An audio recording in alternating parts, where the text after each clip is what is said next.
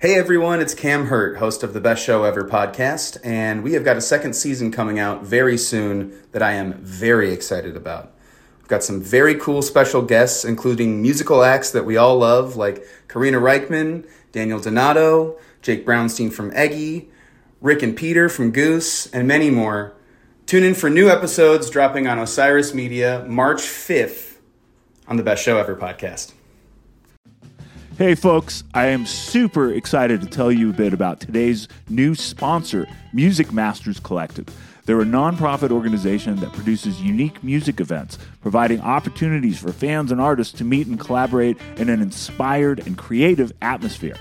Every week, MMC hosts different events, all with the opportunity to learn from world-class musicians like Bill Frisell, Kurt Rosenwinkel, Julian Lage, Mark Ribot, Wayne Krantz, Oteil Burbridge, the Milk Carton Kids, and so many more. At an event like Alternative Guitar Summit Camp happening this August, you can expect in-depth workshops with guitar masters, once-in-a-lifetime performances, the opportunity to play alongside your favorite musicians, and a lot of fun. You'll leave this event packed full of wisdom and with a whole community of musicians to create with. This all-inclusive week in the Catskills Mountains of upstate New York is guaranteed to be magical. Scholarships are available. Spots are extremely limited. So visit www.alternativeguitarsummitcamp.com/moods to learn more.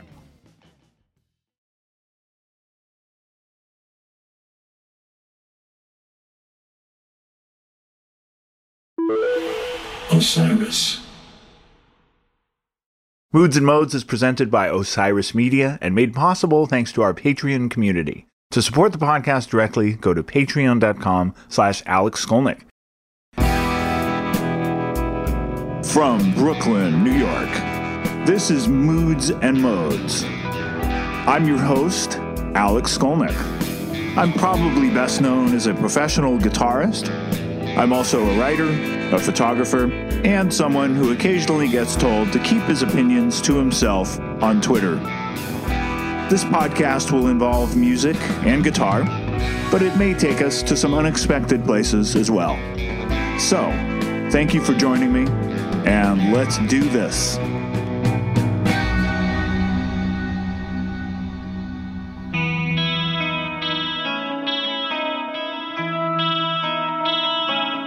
So in 2007, I first met Brian May at a book signing he was doing, and we became instant friends.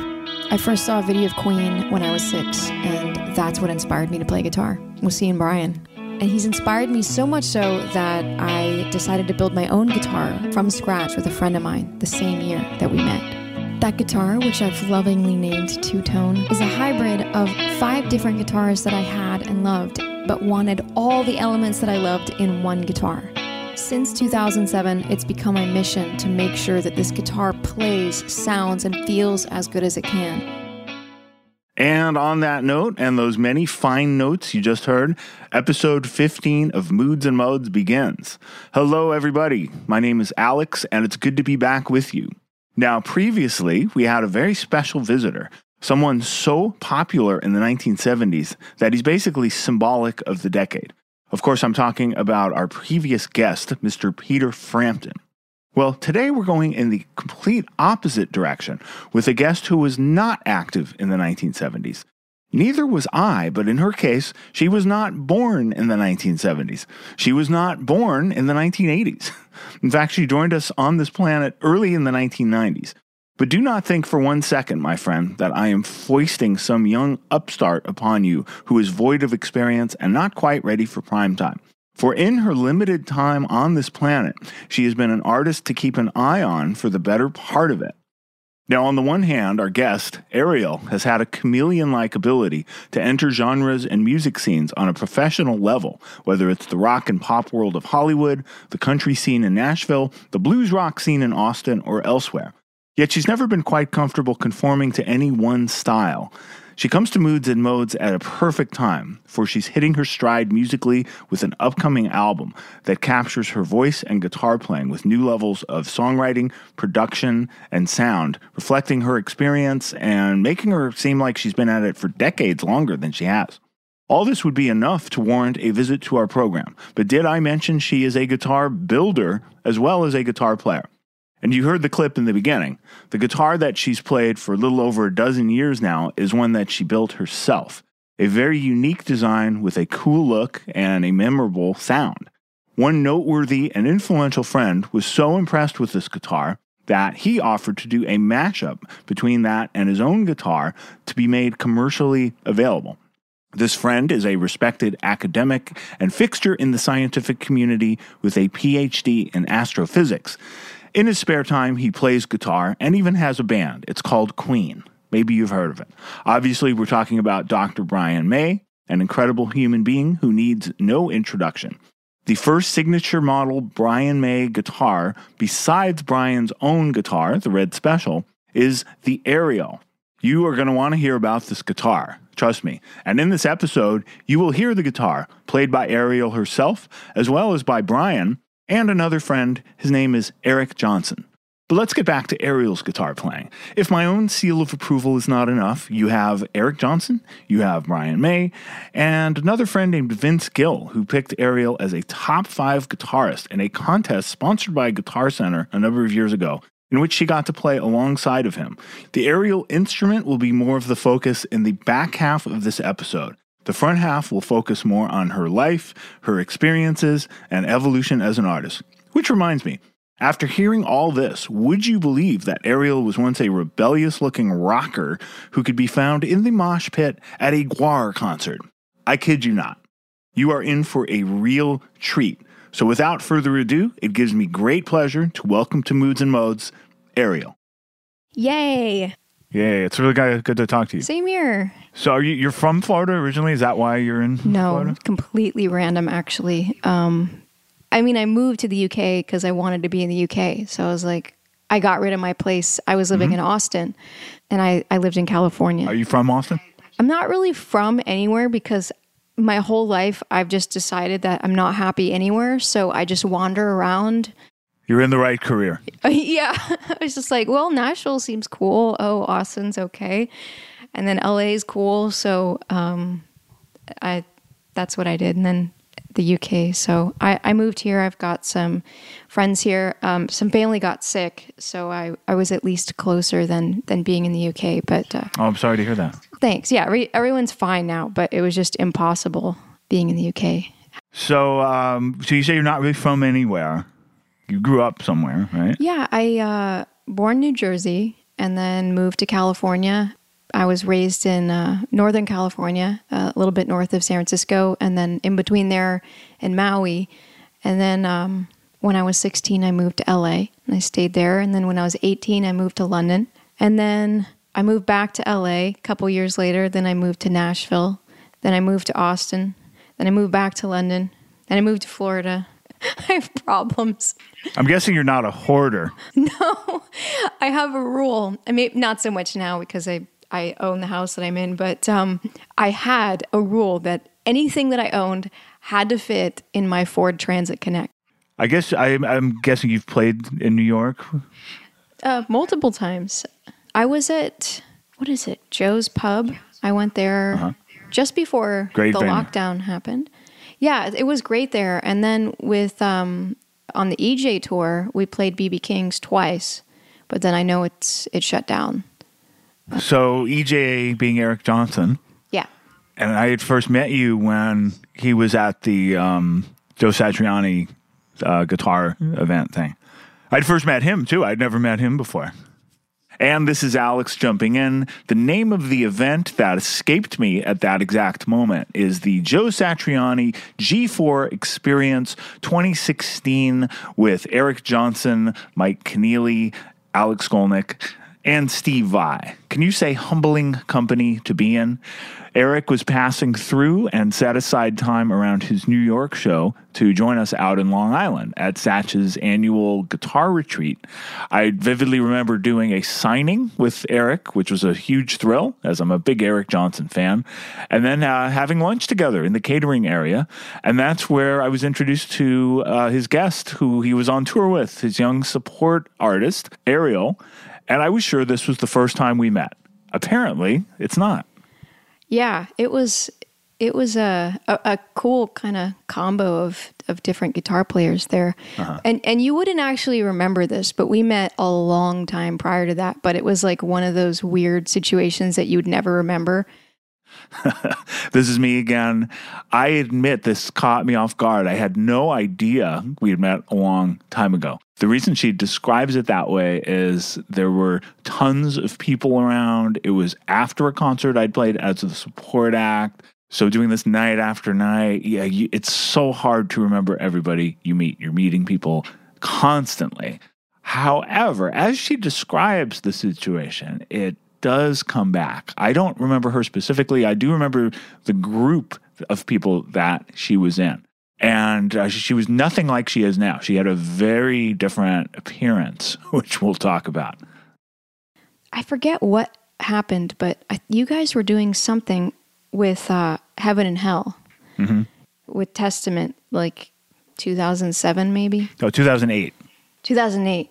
Okay. That's so what brought us back, in a way, because I had rejoined the band a couple years before that, and after mostly being in New York. And then that tour came along. It was Judas Priest, Heaven and Hell, and Motorhead. And suddenly, okay, we're back. We have to do an album. Even though you don't remember, and I barely remember, we actually met in 2008. So we met on that tour. I'm like one of those guys who like, remember me? I'm the guy in the red shirt from 1978. You know that show? You gotta remember me. Yeah, that's me right now. That's pretty good. I have those guys. No, I'm sure you do. Well, I didn't know you were into that side of music, the heavy things. And you saw the picture. That's when I found out. I mean, that was that was like just recently. You did I guess it was a Throwback Thursday pick, and you're wearing a Guar shirt, and you've got this wild guitar, totally different look. I don't know if goth is the right word, but you're like this, you're fitting. It's like fitting that you'd be, wearing a Guar shirt and playing that wild guitar. I ran into it by accident on a hard drive. I was like, I thought it was awesome. Shared. Thanks. Yeah, but I looked like that when we met. Oh, wow. Oh, God, that's amazing. I love that. That's evolution. I think I was trying to match with the shoes. Not going to lie. Yeah. Oh, I'm all about that. I don't know if you saw the wristband. I was wearing a Dio wristband. Oh, okay. Very cool. Yeah. May he rest in peace, Ronnie. Oh, so cool. He was so great. He was so great on that tour. He remembered everybody's names always. Wow. Which is super easy to talk to, even though he was like this god on stage. And he was just at the top of his game. He just never sounded better. It was crazy. I had no idea that would be one of his last few tours. I mean, I think he was around until a couple years later, but he was so good on that tour. What a treat to watch him every night. He was, and the fact that they did that Heaven and Hell with everybody from Black Sabbath was kind of like, that was so cool. And I was talking to him backstage, and I'll always remember, I was like, don't you have to go on in like 5 minutes? He's like, honey, I don't need to warm up. I was like, well, when do you warm up then? He's like, I warm up when I'm singing. I was like, I would never do that, but okay, go do it. And he sounded amazing. I don't understand. That's incredible. As a singer now, you probably really... Oh, yeah. For what he did, the way that he used his voice and projected with his voice, especially at his age, it's, unmatched, really. I can't think of anyone else who could probably pull that off at his age. So you clearly liked Dio. Now, what about Guar? Did you ever see a Guar concert? Well, yeah, that's where I got the shirt. That was a rite of passage show to see. And so you really knew what it was all about. Oh, for sure. Yeah. You have to go and you have to make sure, you wear like a black shirt, or if you really want to go all the way, you wear a white shirt, and you can see because they spray all sorts of various liquids from the stage. And that's like, you got to get as close to the front as possible. I'm so glad I never toured with them. No, I wouldn't have. Thinking about it now, it sounds awful, but at the time, I thought that was so cool. And I was at all the metal concerts and I was in the mosh pit. I was like, yeah. And I'm like 5 foot, right? So that didn't go well. I broke my nose in the mosh pit and I was like, all right, I'm retired. It was a turning point in my life. I think we all have to retire from the mosh pit at some point. Yeah, it's a must. When you're my size, you're at elbow length of elbow length. Elbow is where my face is. I was in mosh pits for early Metallica shows. Oh, wow. Yeah. And even, I think it might have been in a Slayer show as well. But I wasn't in a band yet. I was in high school. Once I joined my band at 16, I realized, okay, no more mosh pit. Because if I hurt myself, like a show could get canceled. Yeah. Yeah. Not worth it. Yeah. So, I knew Dave Brockie as well. Oh, yeah. From Guar. I got to know him right around that time, too, because we were on some festivals with them. Yeah, just a super sweet person and just a real artist. Just loved creating, like, absolutely offensive art and music. It's funny how that works. So I would never guess. So it's funny knowing you now. Who would guess that you had a Dio wristband and a Guar shirt and you were in the mosh pit? Because now you're a singer, songwriter, serious guitarist. It seems like you've been doing what you're doing now your whole life. Thank you. I wish I could say it was overnight, but I've been almost everything. So I did the metal thing, and then after I didn't feel like that was what I wanted to do, I was going to be the guitar player for like pop artists. So then I played with CeeLo Green. Did you really? Oh, super cool. Yeah, it was. Thank you. It was right after that. So I was still like 80s kind of weird puffy jacket 80s thing, and then I became more like a prog rock chick. Then I was a country person. I went into every genre. Then I was super LA pop. I have the most embarrassing videos of me doing choreography with the guitar. Uh-huh. I mean, it sounds like Katy Perry meets weird guitar solos. And I had backup dancers. And then I did country music, like I said, which I moved to Nashville. And I was like, I'm going to do country. I tried everything. And eventually I was just like, I don't know why I keep experimenting. I think a lot of it's because of the guitar. I think because I also play guitar, whatever I'm focusing on at the time is what I want to be. Mm-hmm. So I had my phases of styles and then it just led me to different places. And eventually I was just like, I can have my different styles. I don't always have to be that as an artist. Mm-hmm. And I want to be the most sustainable thing I think I can be, which is what I love the most, which tends to be music from the 60s and 70s. I love the tones from that time period for the guitar. I like the clothing. I like the singer-songwriter, the bands, a lot of the classic rock bands. It was kind of like I started here and then I went, wee, and then just ended up back at the same place. And I don't know why I had to go down that rabbit hole, but I did. A lot of people do, yeah. It was a journey. It was a Homeric odyssey, I guess. Was it like that for you when you started moving out of the Testament thing and more into the jazz stuff? Did it feel like that for you too? Or was it just like another segment of what you already did? Yeah, you try different things, and there's expectations. I like technical guitar players. The more technical guitar players that were, sort of influenced by Van Halen and Ozzy, and some of the LA guys, Rat and stuff like great players. You're kind of expected to be in a glam band. That's what was happening. The technical players joined glam bands. But I liked going to thrash metal concerts. So at first it was sort of this mashup to have a guitarist like me in that type of band.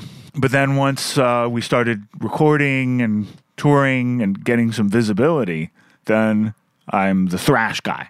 And I'm sort of classified as a thrash metal guitarist. And I felt like I was still growing. I just never understood this whole thing of not being aware of other music, not playing music with different types of musicians, and not wanting to experience, a world outside of the bubble of whatever scene you're in.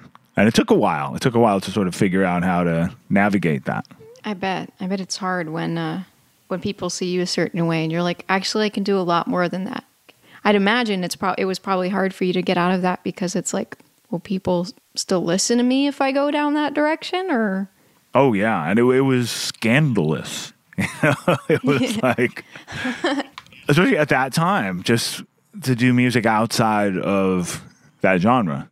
And I'm going to cut that off because there's quite a bit of talk about me. And there's no shortage of interviews with that same content. I may share some of the bonus footage at some point, but this episode is about my great guest. So let's listen to some of the music of Arielle. Her upcoming album is well titled Analog Girl in a Digital World. And the first single is already out. It's called Peace of Mind. Let's hear a bit of it right now.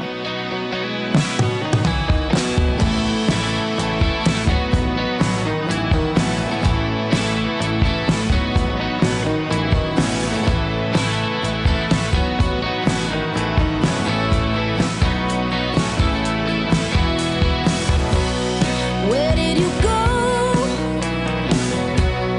Holding your head so low, you said, I'll never know what it feels like inside. Feeling a change. The wind only blows so many ways. Coming of age gives you insight. Peace of mind. You got a tight noose around you, honey. Go set your heart loose, her shoes running. You got a brand new breakthrough rendezvous tonight. Peace of mind.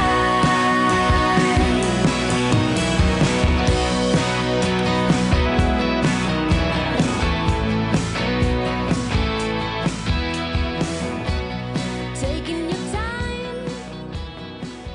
major props to you for doing that, because I know how hard that is on my own, much less intense level. And it's hard because you kind of have to face not only will people potentially not like the fact that you changed, but also kind of risk maybe your well-being financially if it doesn't work out. It's kind of one of those moments that you have to choose what you actually want to do and like whatever works. And major props, because that's really cool that you went where you wanted to go. It must have been hard for you, right? Because you're buying these different things that look like sure path music, pop music with choreography, and being in LA. Yeah. What made you stop that? Well, I got signed to a record label. When I was in LA, I accidentally met Nuno Betancourt. In my concept of time kind of sucks. I think it was 2010. He got in touch with me, and his mission was to get me a manager and a record deal, and he did both. Oh wow, so cool! And so he helped me a lot and got me a record deal right after I was I'd finished playing with CeeLo, and I kind of wanted to do my own thing. So he got me That's into really cool the world of. Thanks. Yeah, he's really good with that kind of stuff, with developing kind of up and coming artists and stuff, and.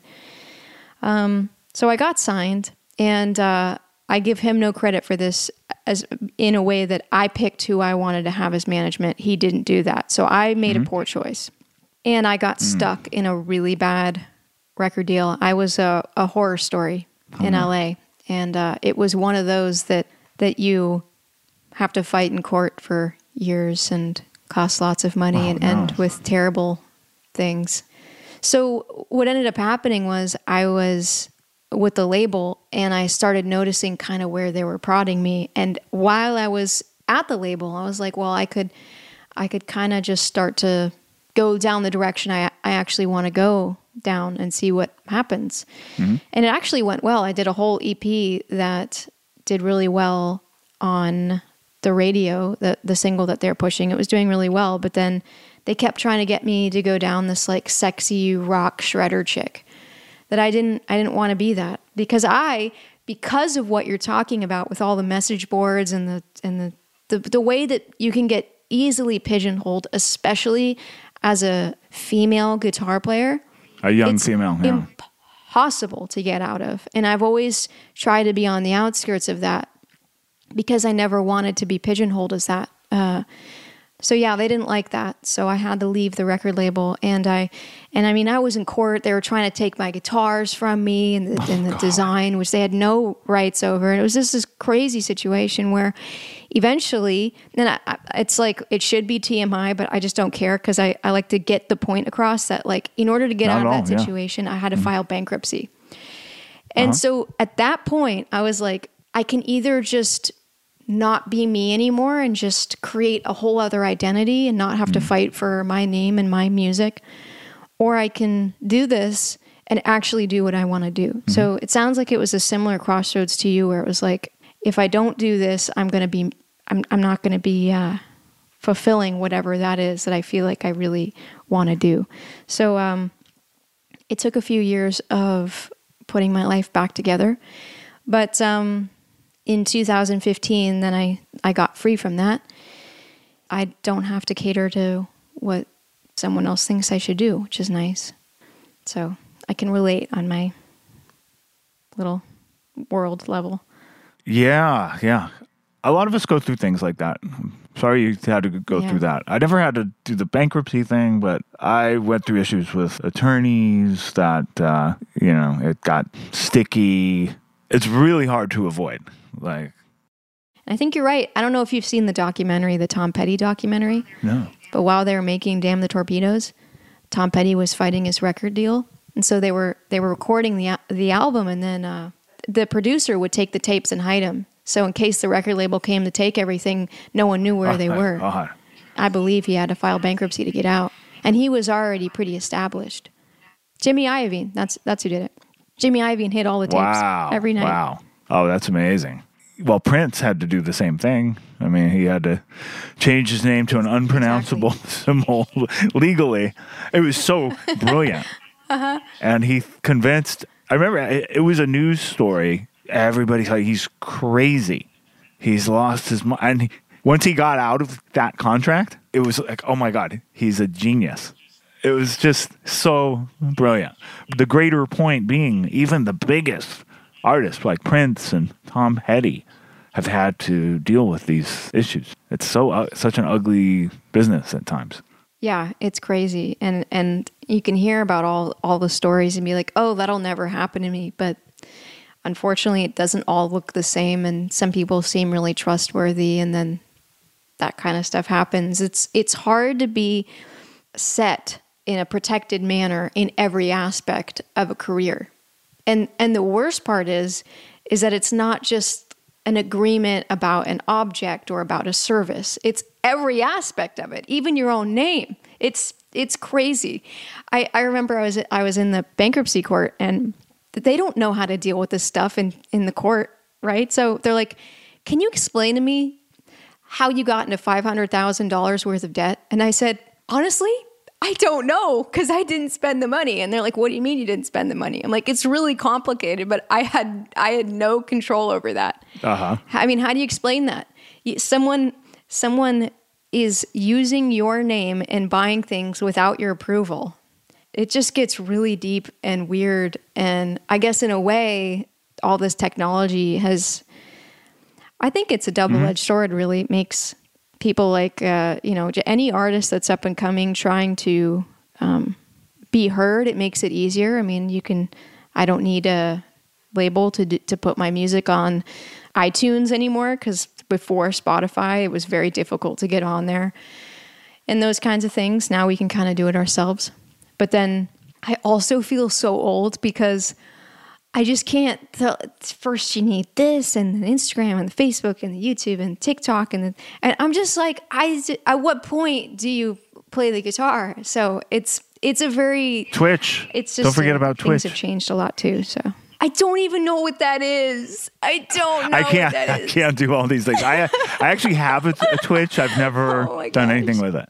If anyone asks me about how I learned to play guitar, I always say I'm really grateful that when I was learning how to play guitar, that these things didn't exist.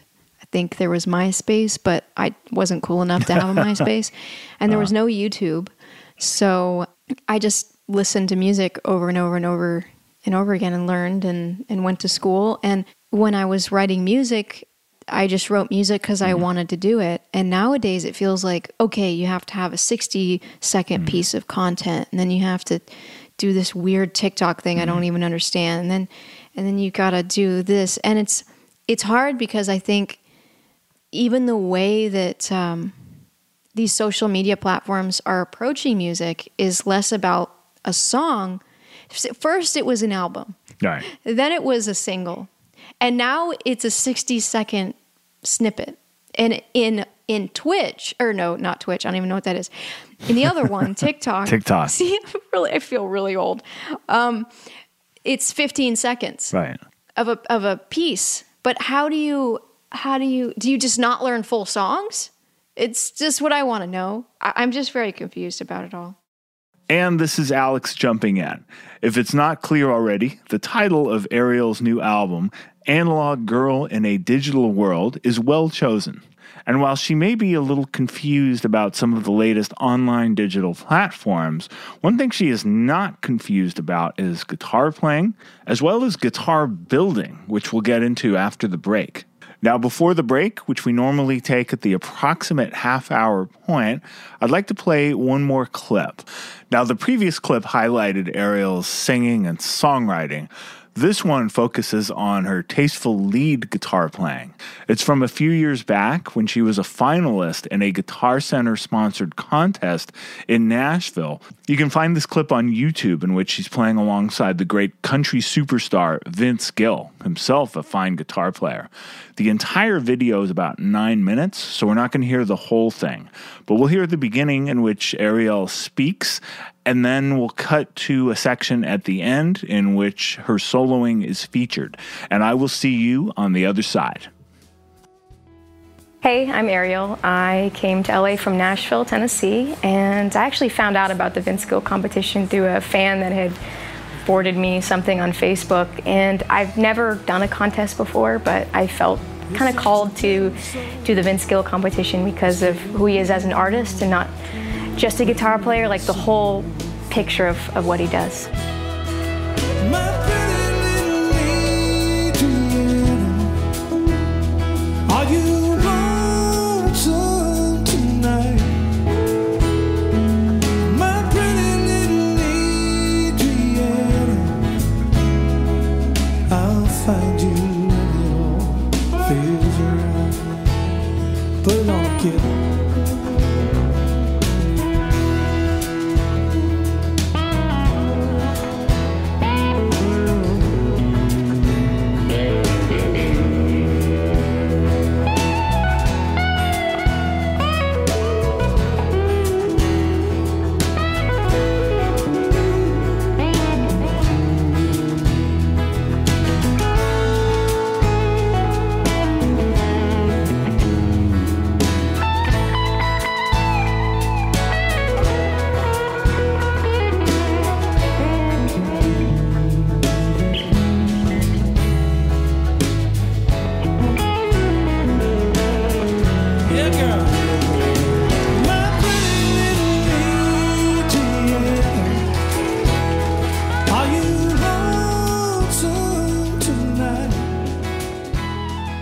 How cool is that?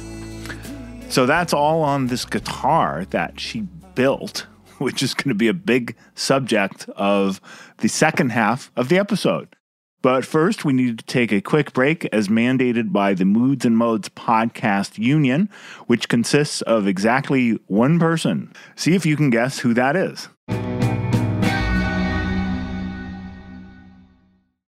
What is a city without its music? The legacy of the New York Philharmonic is incredible. Nearly 2 centuries of history. That's a lot of music and a lot of stories. I was sitting on stage for the very first time thinking, I can't quite believe this is happening. Join me, Jamie Bernstein, as we explore the history of the New York Philharmonic. It's the NY Phil Story Made in New York, a podcast about a city, its people, and their orchestra. Listen wherever you get podcasts. We've already got almost a full episode, and that's just talking about Arielle, the musician. We haven't even gotten to Arielle, the guitar builder, and Arielle, the guitar. So I'm just going to announce that I've had my second shot. It felt like being jet lagged. So I had a day of low energy, but I feel much better now. Everybody get your shots. And there are going to be shows to announce soon. I'm pretty excited about it. I think there are going to be some dates around New York in July with an instrumental outfit to be announced soon. And it was a very big week in the news. There isn't time to get into it, but I've expressed thoughts on various social media pages. And I do want to give a quick tribute to a couple artists we lost this week. Rest in peace, Shock G, also known as Humpty Hump of Digital Underground, great rapper in Oakland, used to rehearse at the same studio. And Jim Steinman, who I worked with for a bit in 2006. I told this story online. Go to my Instagram page at Alex Skolnick. But Jim Steinman is responsible for songs you know, like Total Eclipse of the Heart by Bonnie Tyler, It's All Coming Back to Me Now by Celine Dion, pretty much the entire Meatloaf catalog, and much more.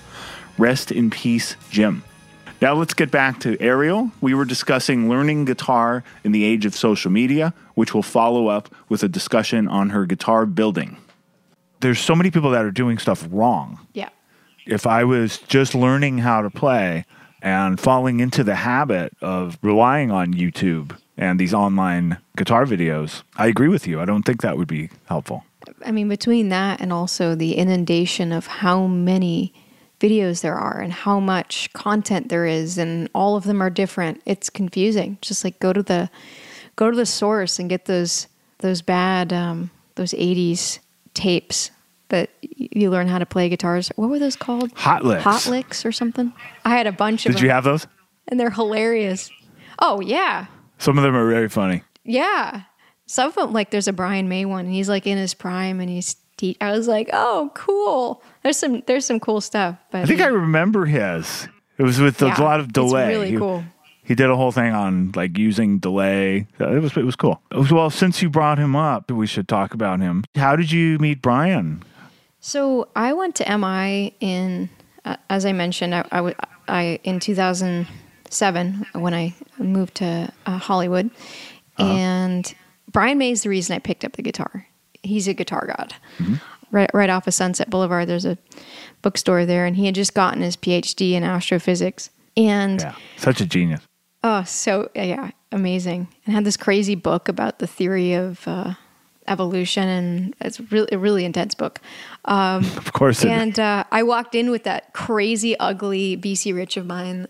I was like, this is my moment. And I talked to him, and I was asking him all these questions. He's like, I can't really answer the questions right now. And I was sad. I was like, oh, my moment's gone. And then somebody behind me said, just hang around the store and maybe he'll come around. And he did. At the end of his interview, he actually came up to me and we started talking about guitar. And he's like, hey, play a little guitar for me. So with my electric guitar, I played like acoustically some, I don't know what I played, like a Brandy Rhodes solo. I don't know what I did. And he's like, wow, that's really great. And we connected on a human level. I was like, how are you doing? And he's like, oh, I'm kind of sad. And we both kind of outwardly talk about mental health stuff and how we struggle with depression and things. And so we kind of connected on a human level before anything. So he was coming to LA a lot. And then I kind of grew up with his kids. He's got a couple kids that are around my age, and connected me with them. And then he invited me to come to the UK to audition for his musical, We Will Rock You. So the next year, after sending him video after video of me playing Queen stuff, he's like, hey, you should be in the musical. So I had never been to England and got on a plane at 18 and moved to England. And wow. So I got to do that and work with him. And the first time I ever played with him, my guitar was plugged into his rig. I cried. Isn't that embarrassing? Oh, I was like, Not at all. No. I can't do it. Oh no, it's a theme that's happened in my life. It's totally understandable. So yeah, now I just like pretend I'm fine. But even after all this time, I mean, we've known each other now. This is our 14th year of being friends. Wow. Now we just jam and everything, but it never kind of goes away that he's still Brian May, you know. Yeah. But yeah, I would tour the UK all the time, and then after I moved back to the US, the first time I moved in 2008, we stayed in touch. We talk a few times a week, and we had some songs that we'd worked on that we'd never finished or we just didn't release. And then I decided I was going to do this guitar thing. Because of him, I made my own guitar right around that time That's period. amazing. And you have to go into some detail about that because that's incredible. It never occurred to me to build a guitar. You know what I mean? It's I can change my strings. That's about it. Yeah. To me, like just to make a truss rod adjustment, like I have to have friends hold my hand, you know? You gotta have like one dinky guitar, like buy one of those kits online for like $120 and just use it to just ruin the fear that you have of hurting one of your actually, you know, expensive, nice and prized guitars. That's what I did. I bought some kit guitar that I could stain and put together and screw up and not feel bad about. That's what I do. That's a good way to do it. Yeah. You can buy a kit for $120 or you can get a used guitar too, but it's not as fun because then I guess you could take it apart, but there's something cool about putting it together that makes you less afraid to ruin something nice. Yeah, I think when Eddie Van Halen built his guitar, there were these cheap imitation Stratocasters on the market at the time, and yeah, he destroyed a few of those. So you have to be able to destroy the stuff, just to get to the point where you know what you're doing. Exactly. If you don't have a teacher there saying, oh, don't do that, do this. And even then you'll probably screw something up. I know I did. So it's a good way to not be as scared. Be like, oh, I've already ruined that. I know not to do that. And have it not be one of your vintage 335s or something. Yeah. No, I would never. Now, did you have a teacher helping you, or was this all... just following the directions and the kit? That's how I started. And then I found this random guy. I was going to the Uli John Roth Sky Academy. And oh, cool. I know Uli. I've known him for a long time, too. He's such a cool guy. We talked yesterday. He's going to be on the podcast. Is he? Yes. Oh. Yeah. Tell him that I'm on here. Tell him I say hi. Hi. We talk all will. the time about spiritual concepts and the energetic colors of different keys. A is red. That's kind of what he wants to talk about. I bet he does.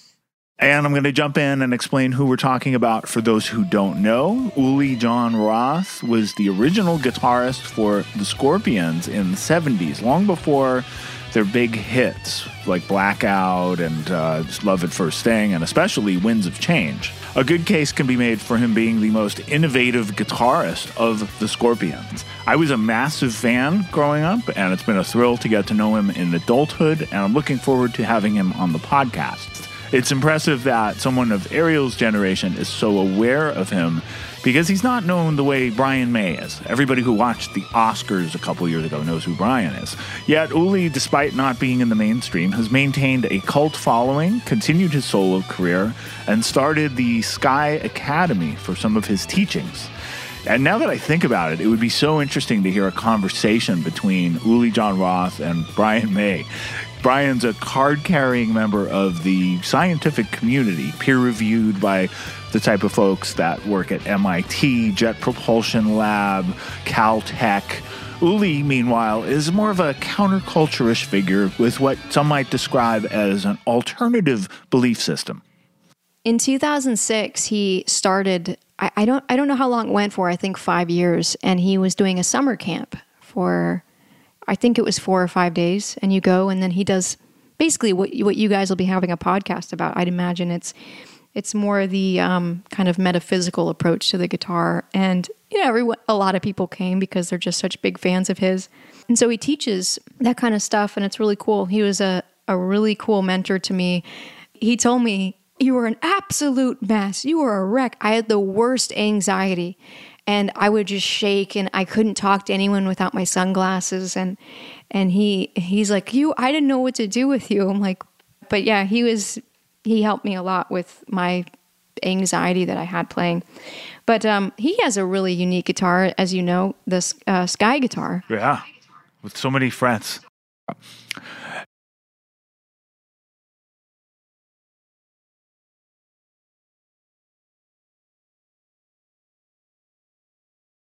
Oh my gosh, so many frets. And then it's whole tone too as it goes up, and he's got like a 28 fret and a 32 fret, and they're spaced whole tone, which is super cool. But he has these guys that try to recreate his guitar, and it's really funny because they're not very good, but it's just a really sweet sentiment. Like, look, Uli, I made a really bad replica of your guitar. And there was a guy there, and I was like, "Hey, would you make me a guitar?" And he's like, "Yeah, sure." So he and we put together some specs that I had. It was annoying because I was going to MI, as I said, and I'd have to walk about a mile to go to school. So I could only bring one guitar. I was like, all right, which one am I going to bring today? I had I think 4 guitars, and I liked the ebony fingerboard from the Les Paul, and I liked the color. It was a Manhattan Midnight Blue one with a really cool white binding, but it was really heavy. And then I had that funny BC Rich, which I love the reverse headstock, and the scale length is a 25.5-inch scale length. And then I had the Brian May guitar, which was, of course, it had the pickup selectors in it and the Burns Trisonic pickups. But it was a signature guitar, or, it was Brian's guitar. I wanted to have my own kind of identity. And then I had a Strat that I kind of set up like a Jeff Beck kind of floating Fender 2-point bridge thing with the volume knobs kind of close to where my hands were. So I pieced together a bunch of things that I liked about different guitars. And I love the way the Firebird looks, but I've never owned one, but there were certain things that I wanted to change about it. So it took about a year. And he had a friend, this guy Patrick, he had a friend that worked with Jackson. And so they let us use some of their equipment. And my guitar is not a professionally made guitar. When you pick it up, it has a vibe, but it is definitely an amateur guitar. So what ended up happening was I hated it. I hated it so much to the point where I just kept it in a closet for a while. And I was like, well, I spent what money I had was just like $580, I think it cost me to make. And I was like, well, I may as well do something with it. And then and then I have this funny story too, the guy who built it with me disappeared. So since 2007, I haven't been able to find him. So he just vanished mysteriously. Yeah, no one can find him. Uli doesn't know where he is. Nobody from the Sky Academy knows.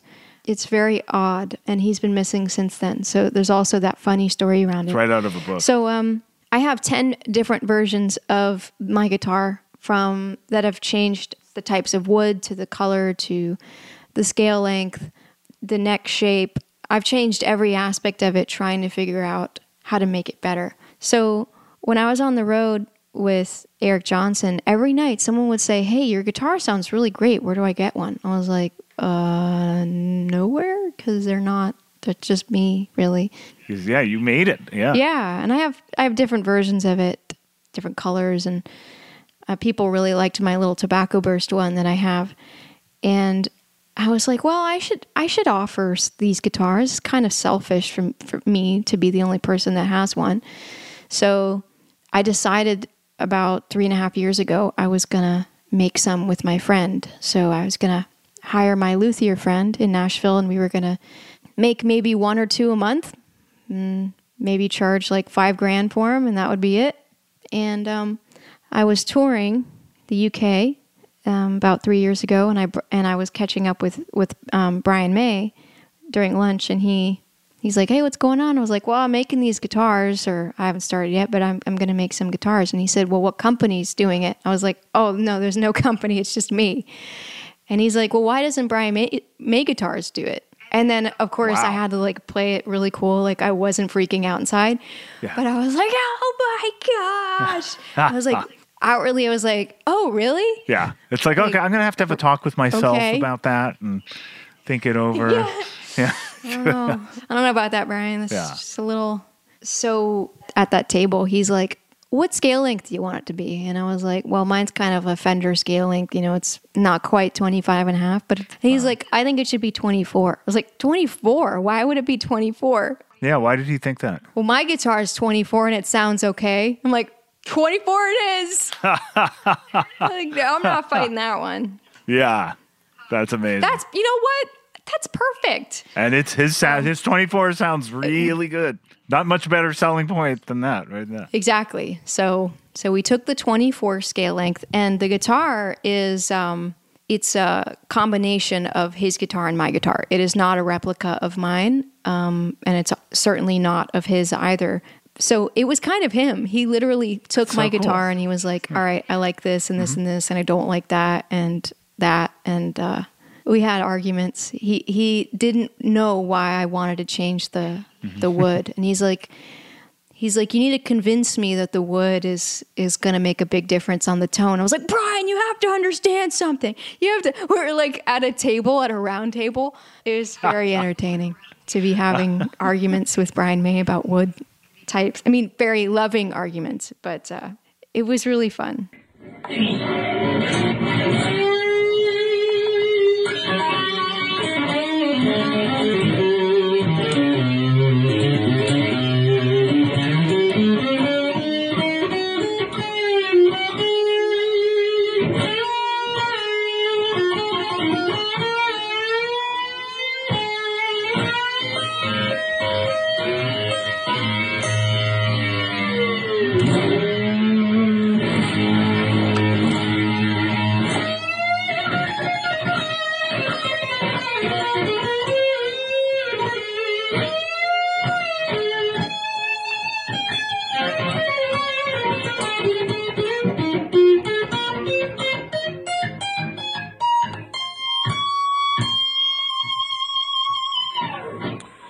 So, who expected this little beauty? This is the Arielle. Finally, I have one in my hands, and finally I have a moment to play it.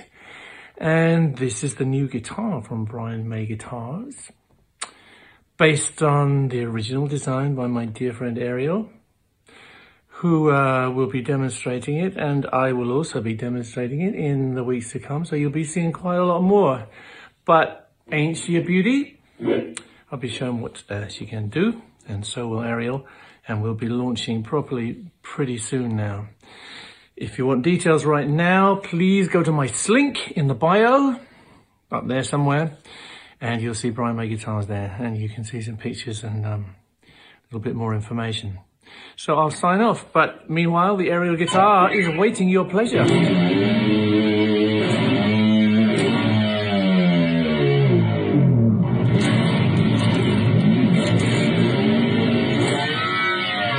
See, perfectly in tune. Take care, folks. I think it actually is in tune. He's just got the tremolo bar halfway compressed. Thank you, Brian. What wood type is it? What wood type did you have, and what wood type did he suggest? So the body of my guitar is black limba or carina, but usually carina, I guess, is kind of referring to the white limba. It's the same tree, but it's got that black wood grain in it. So I use limba. It's pretty wood. I had a Carina guitar once. Yeah, so his is mahogany, and then his original, of course, has the oak neck, but his Brian May guitars are mahogany with a mahogany neck and an ebony fingerboard. Mm-hmm. We made a compromise, and we have... Traditional woods. Very traditional.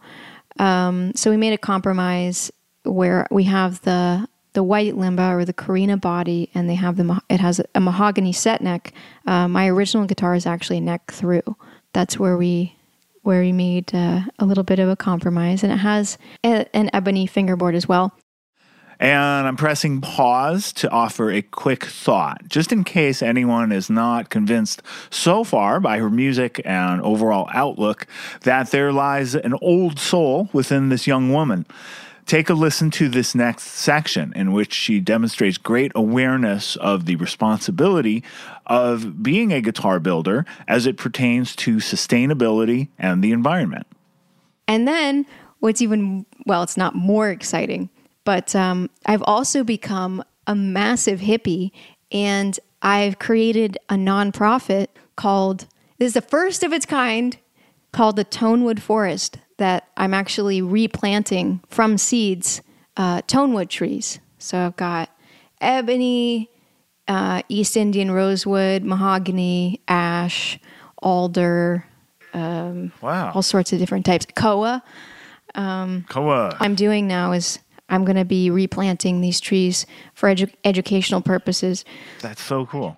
Alongside the guitars to try to make up for my guilt. Where are they being planted? That's wonderful. Well, it's starting here in Florida. Right now they're on my acre. I have an acre property and I'm buying up some empty plots of land. And I'm actually looking at some plots of land in the UK to do some of the colder woods like spruce and maple and those kinds of things, birch, that I can start to have them in their own climates and then try to expand this into different areas. So I think it's good. Before I started doing this, I didn't know what a mahogany tree even looked like, or any of the guitars that I play, or I didn't even know how hard it is to get a tree grown. So it's given me a big respect for it, and I'd like it to be a cool legacy I can leave behind, have all these trees. Ebony, I'd like to eventually cancel out the ebony on my guitars, even though it's my favorite for a fingerboard. It takes 60 to 80 years to mature. Is that an endangered wood? Highly endangered. In fact, almost all the woods that we use, short of a couple, are endangered. Rosewood, of course, the Brazilian and East Indian. Ebony is extremely endangered. Yeah, so I'm adding them back extremely slowly, but that's been my other mission too. It's really great you're doing that. Thanks.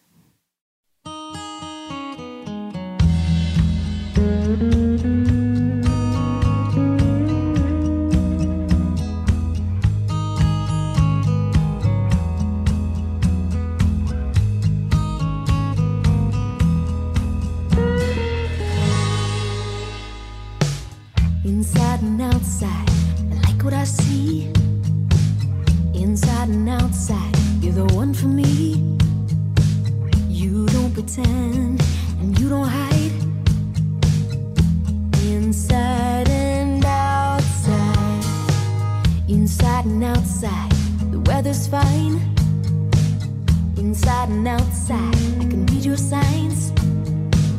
The road is clear and open wide. Inside and outside, looking for the red flag, for is the white. Everybody's got a dark side, searching for the light. Inside and outside, where I wanna be. Inside and outside, you're the one for me.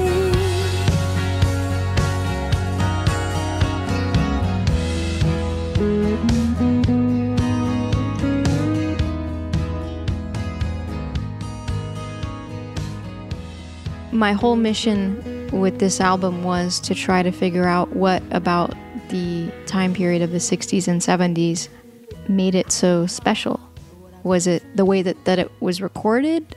Was it the gear? Of course, it was the songwriting and the musicianship. But how do you replicate that sound in current times? How do you do it? So I used what I thought were the similarities, like no click, so everything free. And then we recorded everything in one take. And then I hired another guitar player to do the overdubs, so I could just barely add any after the fact. And then we used, all vintage equipment. And then I recorded a tape, and then I recorded analog digitally with a console, an analog console, and some outboard gear. But it's kind of interesting to compare those. That was my whole experiment, to see which one sounded more analog with that approach in mind and those recording techniques, and not using any of the technology that we have as a crutch. Had you done this before? Had you ever worked with this type of equipment, or was this the first time? I had before, but I'd never recorded completely live. It may be short of one time for a demo. I use the equipment, but a lot of times it'd be more of the bass and drums live first, and then I would add stuff on, or I'd build off of demos. I never took it so seriously, where I'm actually singing and playing guitar at the same time and keeping what I have, which is terrifying. So I've never done it to this degree, and I've also never recorded to tape. That was my first time. I mean, I have a 4-track that I've recorded myself with, but not an entire band. Good for you. Thanks. How about you? Do you... Yeah, I emerged into the music world just as that stuff was being phased out. Mm-hmm. It's like just before 1990, all the records are being transferred to CDs. Things are starting to be recorded digitally, but you still don't have Pro Tools or programs like that. So the very first record I made with Testament when I was 18, and I think the next two as well, those were done to tape, 2-inch Studer cool tape decks. Yeah, and it was very intimidating, right? Because it's like this giant, it's like a giant copy machine, right? Yes. Except it's got this huge tape head on the top, and yeah, it's intimidating, right? Because the tape is giant, and if the occasional edit on a big tape like that is incredible, right? It's this strange process of like finding the right spot, splicing it, taping it together. Yeah, taking a razor blade. I remember watching our engineers do stuff like that, and it was like surgery, you know, and the same stuff we do now on our laptops with copy paste. Isn't that crazy? You can, of course, think about how that would affect the timelessness of an album, because I think in some ways you can use digital equipment and technology and use it with that approach in mind, where instead of maybe copy and pasting all the choruses, you're like, yeah, I'll just play through them. That's okay. Add a little bit of a unique flair to each one. But I think our technology has also made it easier to be lazy as well. So it's really cool that you got to experience that, because I hadn't, and it's very intimidating. Yeah, I bet. And expensive too. Yeah, that was one advantage of the digital revolution, not having to buy tape. But so did you really notice a difference? I guess it's like comparing like photography. I do some photography, and photographer friends who shoot on film. Yeah. You can't compare it. And also what you're creating is affected because you don't have like infinite tries ahead the way you do with digital, right? The fact that it's limited, right? There's only so many tracks. There's only so much tape. That's going to amplify your performance. Exactly. I definitely hear a difference. And it's interesting because on the same album, I have them. I'll send it to you. Please. So you can hear what I mean. And I'll be curious to know if you can tell the difference. I'm sure you will. Yeah, I can sonically hear a difference. And I'll be completely honest with you. I'm not sure I preferred the analog. And it could have just been the song choices. I purposely chose the songs I wanted to do in analog, thinking that they would sound better in analog. And I think in some ways I was right. But with what I had, I think I don't want to just say it's analog in general, because I really like if I'm just doing acoustic stuff and just do like 2 tracks.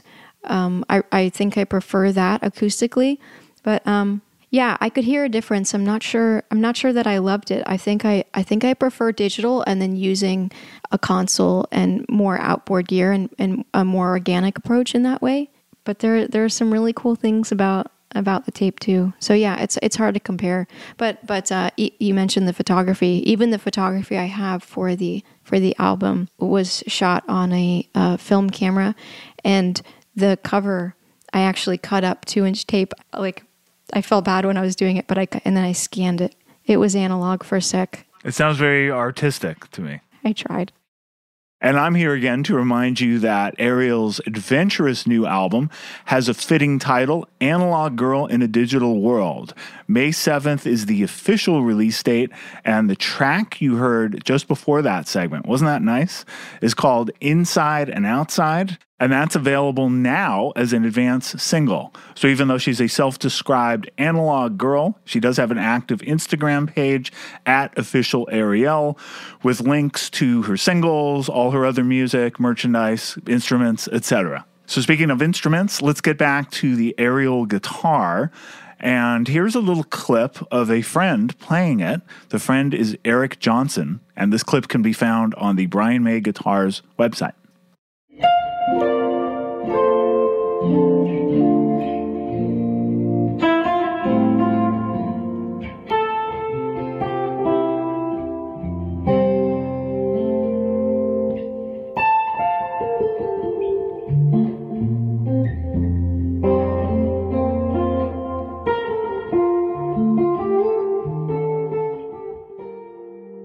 Also, side note, I have a guitar that they're going to send to you, but they don't get them in I think April.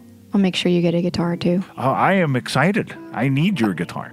Yeah, I mean, it's definitely different than the amazing collection you have there. It'll be a unique part of your collection. I'm so stoked. You heard that right, folks. A sample of the Arielle collection by Brian May Guitars is slated for arrival. In an ideal world, I would have the guitar now and be able to put it through its paces as part of the episode.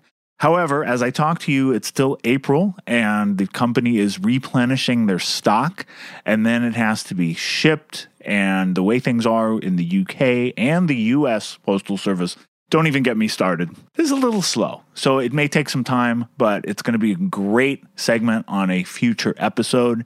And in the meantime, Arielle and Dr. May, if you're listening, there is a very nice corner here at Moods and Modes headquarters awaiting the arrival of the Arielle. Those pickups look really cool. They look very different. So Brian actually built these. They're called Trisonics. I mean, he didn't, obviously these are built off of what he made, but they are... What he made, but he built them originally. He made them originally, and so they're wired in series instead of parallel, so they actually stack on each other, so the more pickups you have, the louder it gets. And then they have the ability with the pickup selectors to be reversed, and then they can be played out of phase, which is how Brian gets that Bohemian Rhapsody kind of sound. So they're very unique. That's such a unique tone he's got there. Yeah.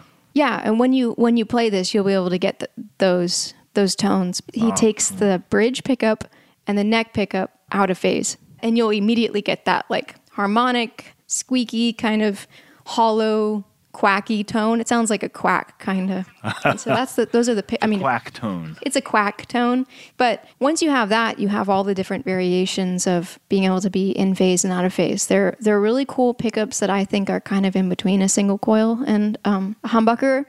No matter how much gain you're using, they retain a really clean quality to them. Mm-hmm. I really like them a lot, so I'm curious to know what you'll think about them. Yeah, I'm excited because I mostly play humbuckers. I do have a coil tap on my guitar, so it gives it a little bit of a strat tone. Oh, cool. And I'm jumping in here. At this point, I hadn't realized that her guitar has all these switches for cool tone options. The reason is we're on Zoom, and I hadn't seen the guitar close up. At one point, she holds it close up, and I have this eureka moment. So that's coming up right here, and she explains the technology behind it, which I think you'll find really interesting. How many switches on it? Like how many, switch positions? Oh, there's about, I guess there'd be about 30. So you can see here, There's What? There's 6 switches, but what you can do is you can have. What do you mean 30? You could have 30 different variations, almost. Oh, wait a second. So I think I didn't get it before. So you're telling me that Here, hold on. Let me see. I wish it would show you here. Bring it down there a you little go. bit. Oh, so you have these are on the pickups. Yeah. Okay. Did you see it? Yeah, I'll show you. I'll show you a picture. I have been enlightened just now. Did it make sense? Yes, I could not see from a distance and through the screen that Gotcha.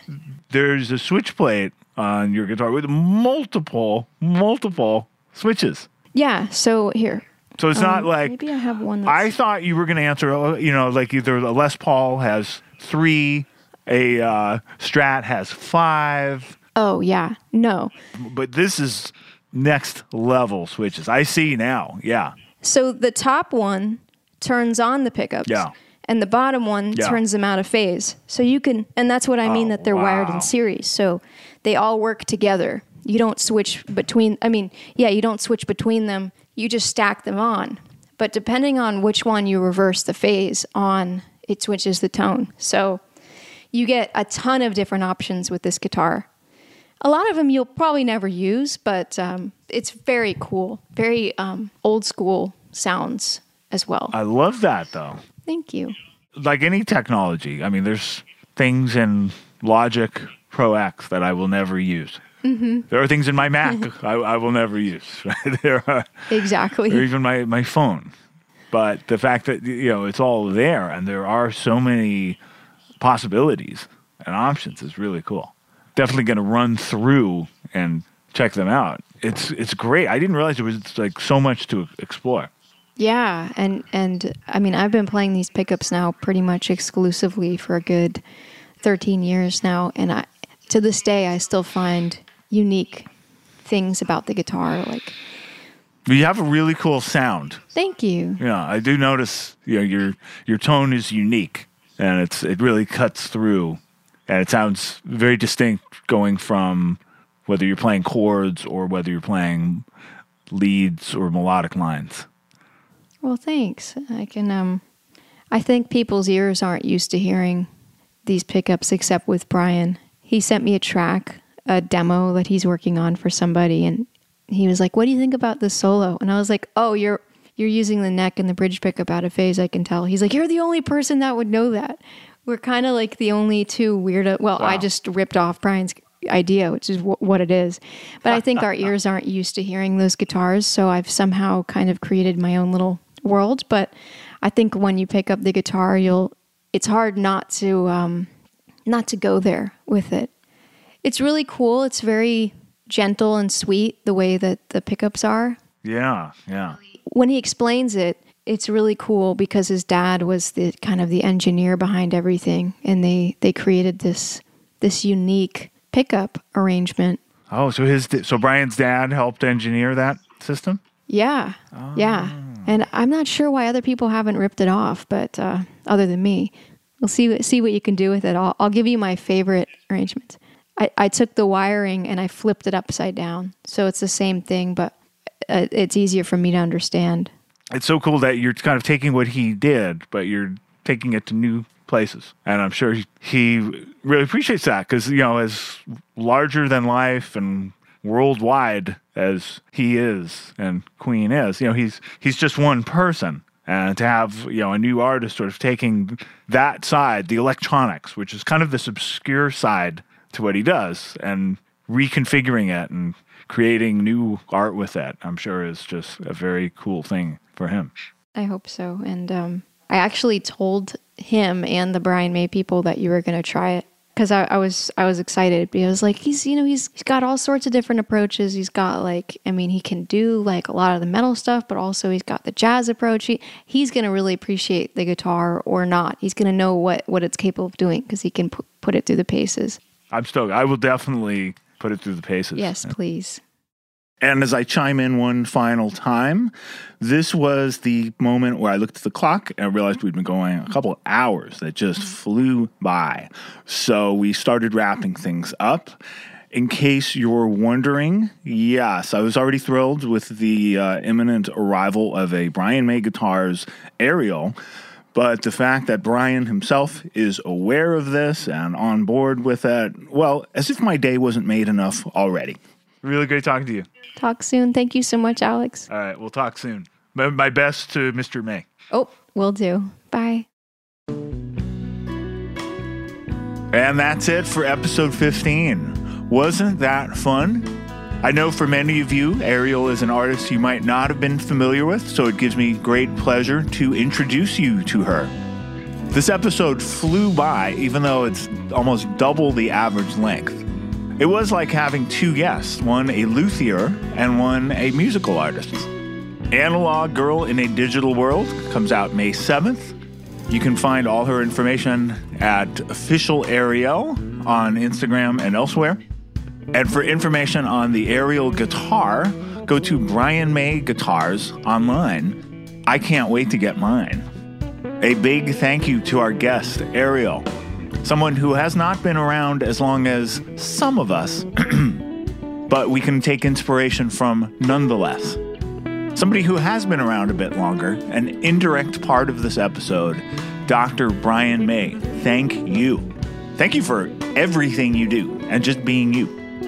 Moods and Modes is presented by Osiris Media, hosted and produced by yours truly, Alex Skolnick. Osiris production by Kirsten Cluthy and Brad Stratton. Final editing and mixing by Brad Stratton. Music by Alex Skolnick, including the song you're hearing now, which includes Matt Zabrowski on drums and Nathan Peck on bass. Extra special thanks to all the Patreon members who make this possible, and you can join us at patreon.com/Alex Skolnick, or support the podcast by just subscribing and giving us a review. That's it for episode 15. Thank you. See you on the next episode.